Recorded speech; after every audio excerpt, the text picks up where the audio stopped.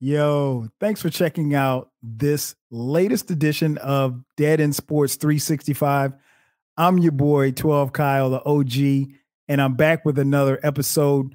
Make sure that you check out and subscribe to the YouTube channel, youtube.com/Dead End Sports. Make sure that you check out each and every episode that drops. The live show is produced and live streamed on Tuesdays and Thursdays right here on YouTube for Dead End Sports. All right. So in this video, I want to talk about something that just actually came to my attention. There is another unvaccinated superstar in New York City.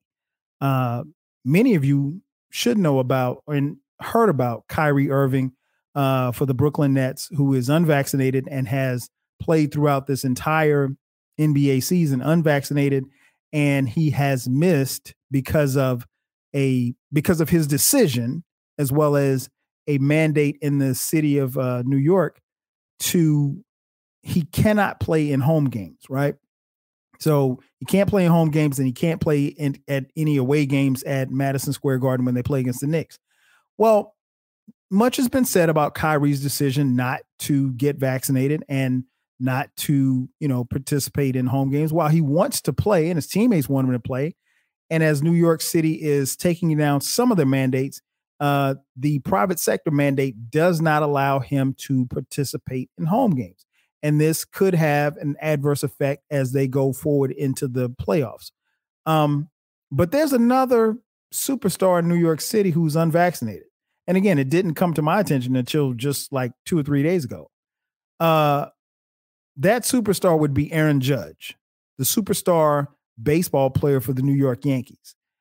Aaron Judge was recently asked if he was vaccinated. And you can always tell, if someone's vaccinated by the answers that they give or don't give. They asked Aaron Judge, if he was vaccinated. And I will read to you, quote, his answer. Quote, "I'm so focused on just getting through the first game of spring training. So I think we'll cross that bridge whenever, when the time comes. But right now, so many things could change. So I'm not really too worried about that right now." Close quote. I have a question for you. Where is the outrage? There was a lot of outrage for Kyrie Irving and his decision not to get vaccinated. Now, Kyrie Irving, to his credit, if you want to give him credit, did not get paid for the games that he's missed. So he did take it on the chin in that aspect. And, Brooklyn has suffered without him on the court. But there was so much that was said and so much that was written about him. I haven't heard a peep about Aaron Judge. And maybe some of it's because the baseball season just got back to being, quote unquote, on track. So we really haven't played a baseball game as of yet. But I did not know that Aaron Judge was unvaccinated. I'll say this, especially speaking as someone who is vaccinated. I don't care one way or the other. It's a personal choice. I respect someone's choice not to get vaccinated. I respect someone's choice to get vaccinated. However, don't ask people to feel sorry for you.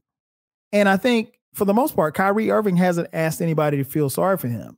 But I get the feeling that Aaron Judge wants people to feel sorry for him because this was kept a secret for a long time.